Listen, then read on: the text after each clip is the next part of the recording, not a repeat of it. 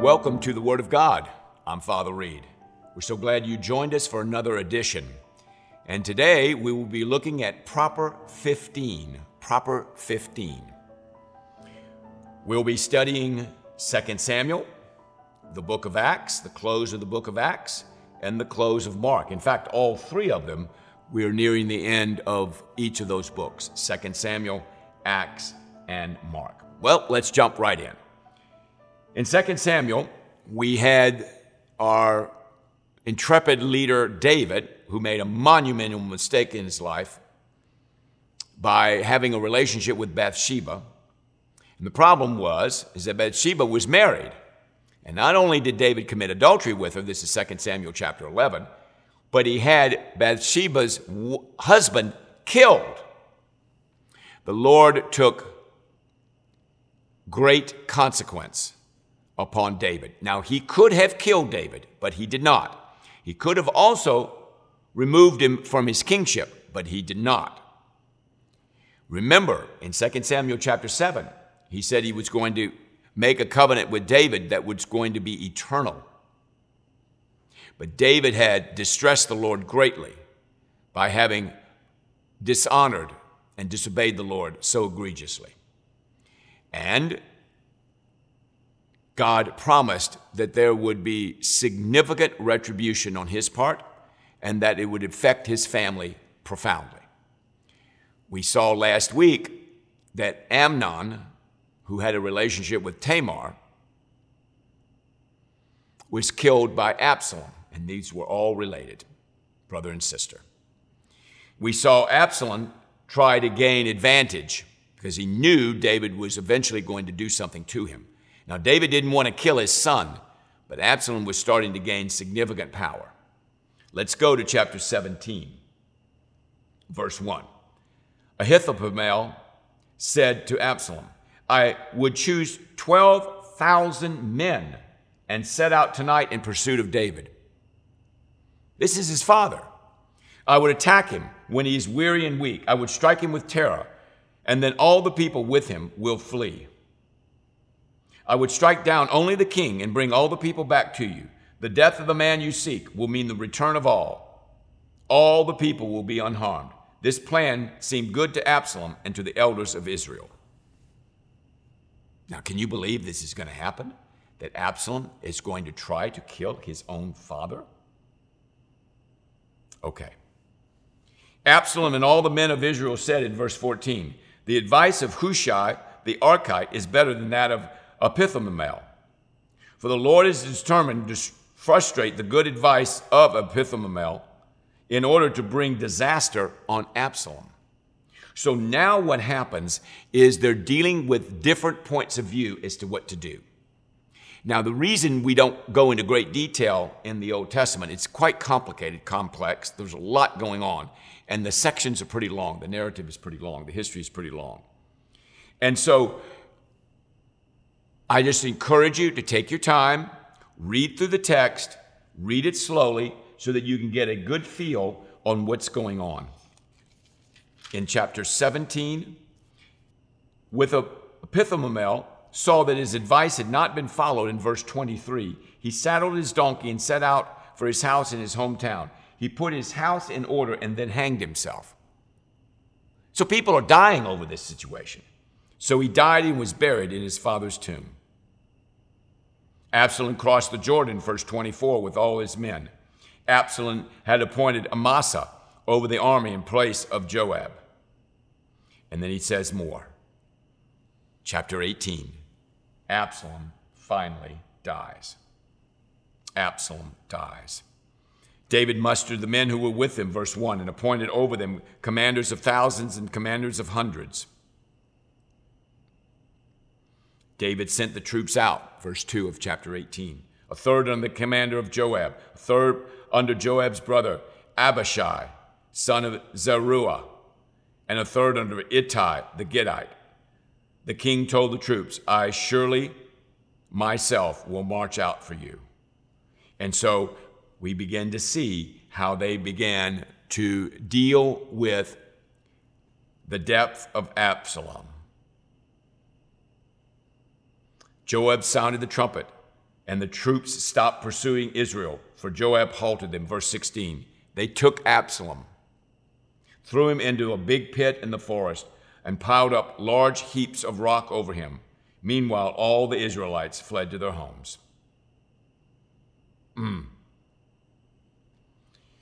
Absalom happened to meet all of David's men in verse 9. He was riding his mule. The mule went under him. Absalom's head got caught in a tree. He was left hanging in midair where the mule was riding, kept on going. Absalom is just hanging on an oak tree. Even if 1,000 shekels were weighed out into my hands, verse 12, I would not lift my hand against the king's son. Joab said, I'm not going to wait like this for you. So he took 3 javelins in his hand and he plunged them into Absalom's heart while Absalom was still alive in the oak tree.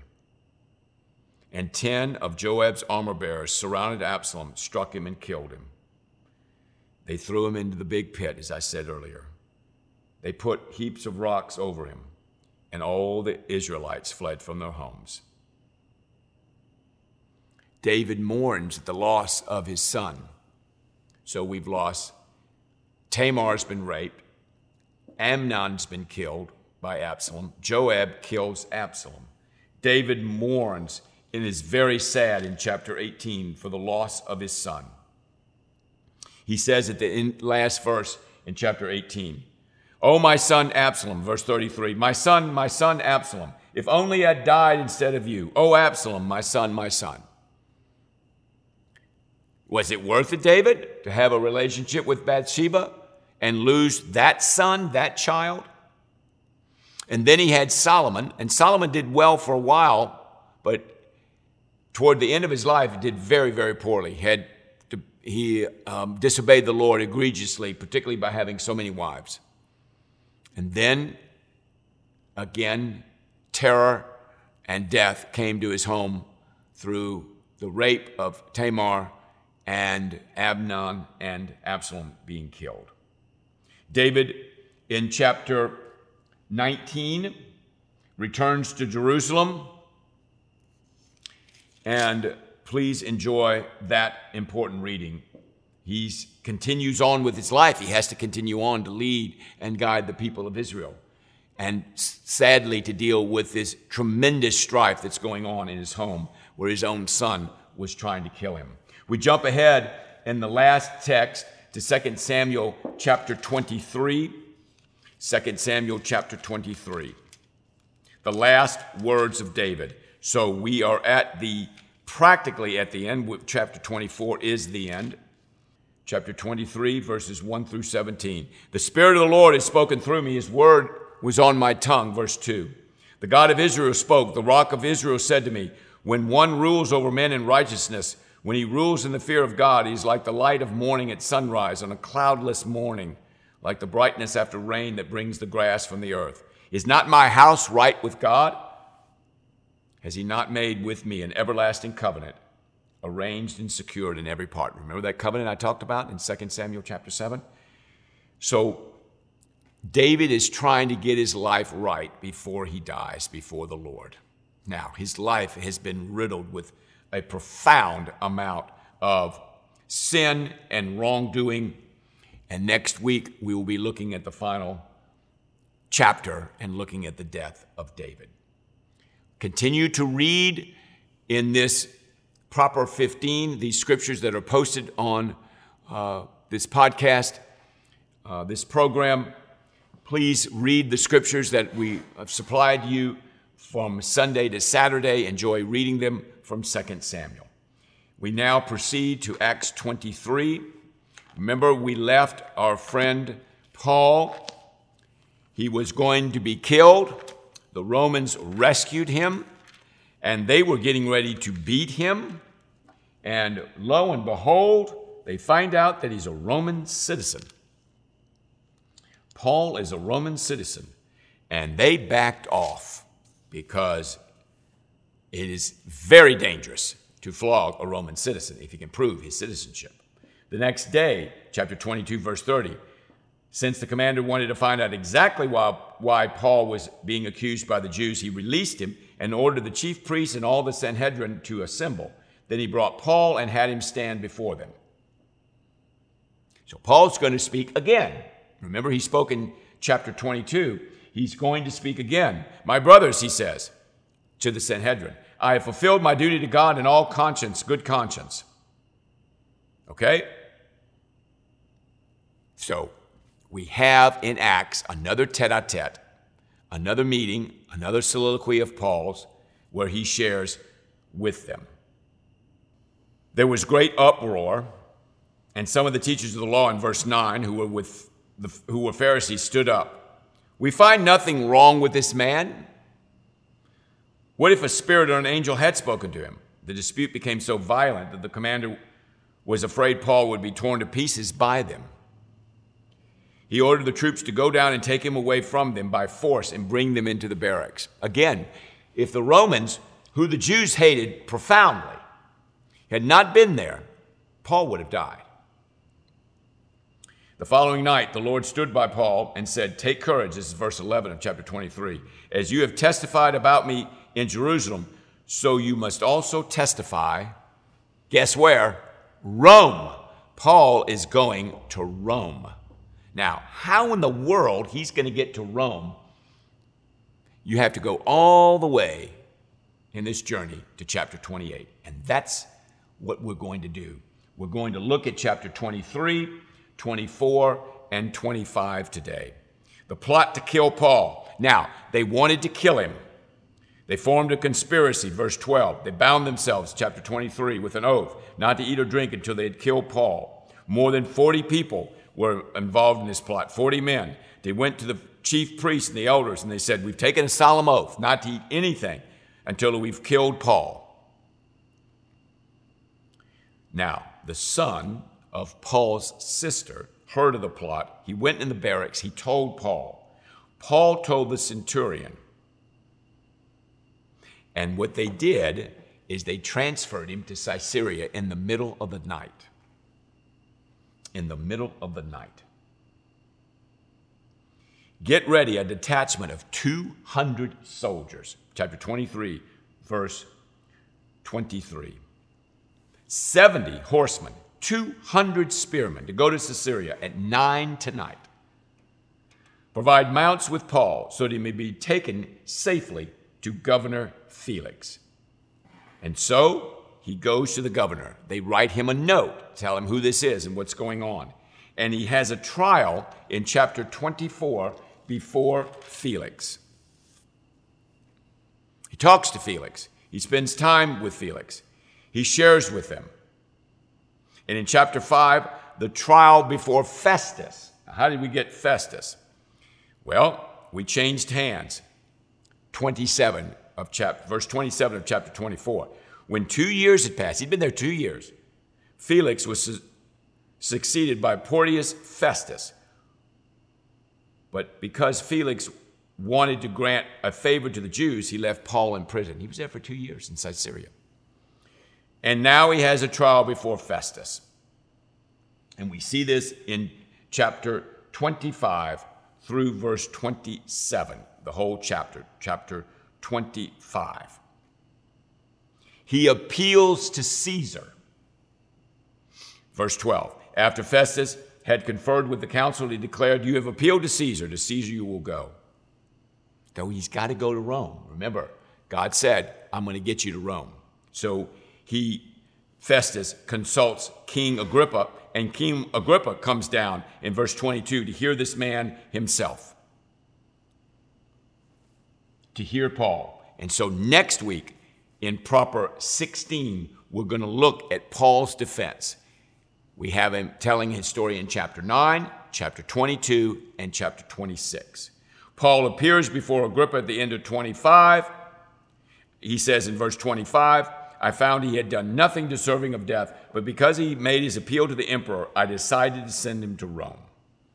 Now, Luke spends quite a bit of time from chapter 23 to 26 to tell the story of Paul's entry into Jerusalem, how the Jews were going to kill him, how the Romans rescued him, how the Romans found out that the Jews were going to kill him even though he was under Roman rule, how he was transferred to Caesarea, how he stayed with Felix and spoke with Felix, and then Festus, and then King Agrippa joins them. And his extraordinary defense we will see next week in chapter 26. So again, enjoy the exploits of Paul. It's actually riveting because there's no question it seems like he's going to die. But God is sovereign, and he protected him quite miraculously from doing so. Let's continue with our study of Proper 15 with Mark's Gospel. Turn to chapter 11. Now, when we left Jesus, he had entered into Jerusalem. We call that Palm Sunday in our liturgical calendar. Jesus goes into Jerusalem. Well, he begins quite abruptly with clearing the temple. Actually, in John's Gospel, this appears early. But in Matthew, Mark, and Luke, it appears later. Now, what Jesus is going to do is mostly he's going to be teaching. So he's in Jerusalem for several days, and at the end of the week, he's going to be crucified. But we haven't gotten there yet. So what you're going to find in Proper 15, we're going to be looking at Luke 11, reading Luke 11, and Luke 12, and the beginning of Luke 13. The authority of Jesus is questioned. Who gave you this authority? How did you come by this authority? Again, tete-a-tete between the Pharisees and the Sadducees and Jesus. He shares the parable of the tenant with them, absolutely speaking to those who were going to kill him. He even talks about the tenants killing the heir, Jesus being the heir. They were looking for a way to arrest him in verse 12 of chapter 12 because they knew he had spoken the parable against them, but they were afraid of the crowd, so they left him and went away. Now, they're trying to kill Jesus all the way. Pharisees, Sadducees, scribes, lawyers, Herodians even. But the crowd was very large, and the crowd loved Jesus. They were listening to him. And the leaders were afraid of the crowds because the crowds obviously were much larger, and they didn't or couldn't predict what they would do. Paying taxes to Caesar is another great teaching. Gives to Caesar what is Caesar's and to God what is God's. And the marriage of the resurrection. The greatest commandment. What's the greatest commandment? Hear, O Israel, Jesus says in 29 of chapter 12. Love the Lord your God, verse 30, with all your heart, your soul, your mind, and your strength. Second, love your neighbor as yourself. There is no commandment greater than these. He continues his teaching by talking about whose son is the Christ, by quoting David in the Psalms, Psalm 110, verse 1. And then the widow's offering, where you've heard of the widow's mite, perhaps, where she offers to give all that she has. I tell you the truth, Jesus says. This poor widow has put more into the treasury than all the others. They gave out of their wealth, but she out of her poverty put in everything, all she had to live on. And then the last section is chapter 13, 1 to 13, as he talks about the signs of the end of the age. Now, this is a dizzying amount of scriptures, short pericopes, short sections of teachings that Jesus has and encounters, literal encounters with the leadership and with the people. And so he shares with them the truth that he had come to give them as a part of his ministry. Now, the Pharisees and the Sadducees are looking for a way to kill them, and they finally, as you know, find a way through Judas at night. But they're very concerned about the people. And so the people are hanging on his words, and he's healing them, and he's setting them free, and he's sharing truth with them, and they're open to that. But the leadership of the Jewish people, the religious leadership, is not open to it. And so as we move forward inexorably to chapters 13 and 14, where we begin next week with the end of chapter 13 and the beginning of 14, where Jesus finally is captured, we'll see what happens to Jesus Christ from Mark's perspective. I hope you enjoy your readings this week as you look into David, into Paul, and to Jesus. Those are three pretty great figures of the Bible. David, the great king, the second king. Paul, the great apostle of God, who was saved on the road to Damascus, is in danger of losing his life at the end of Acts. and Jesus, as he too will lose his life to the leadership who demand that he die for blasphemy. God bless you, and I'll see you next week for the Word of God.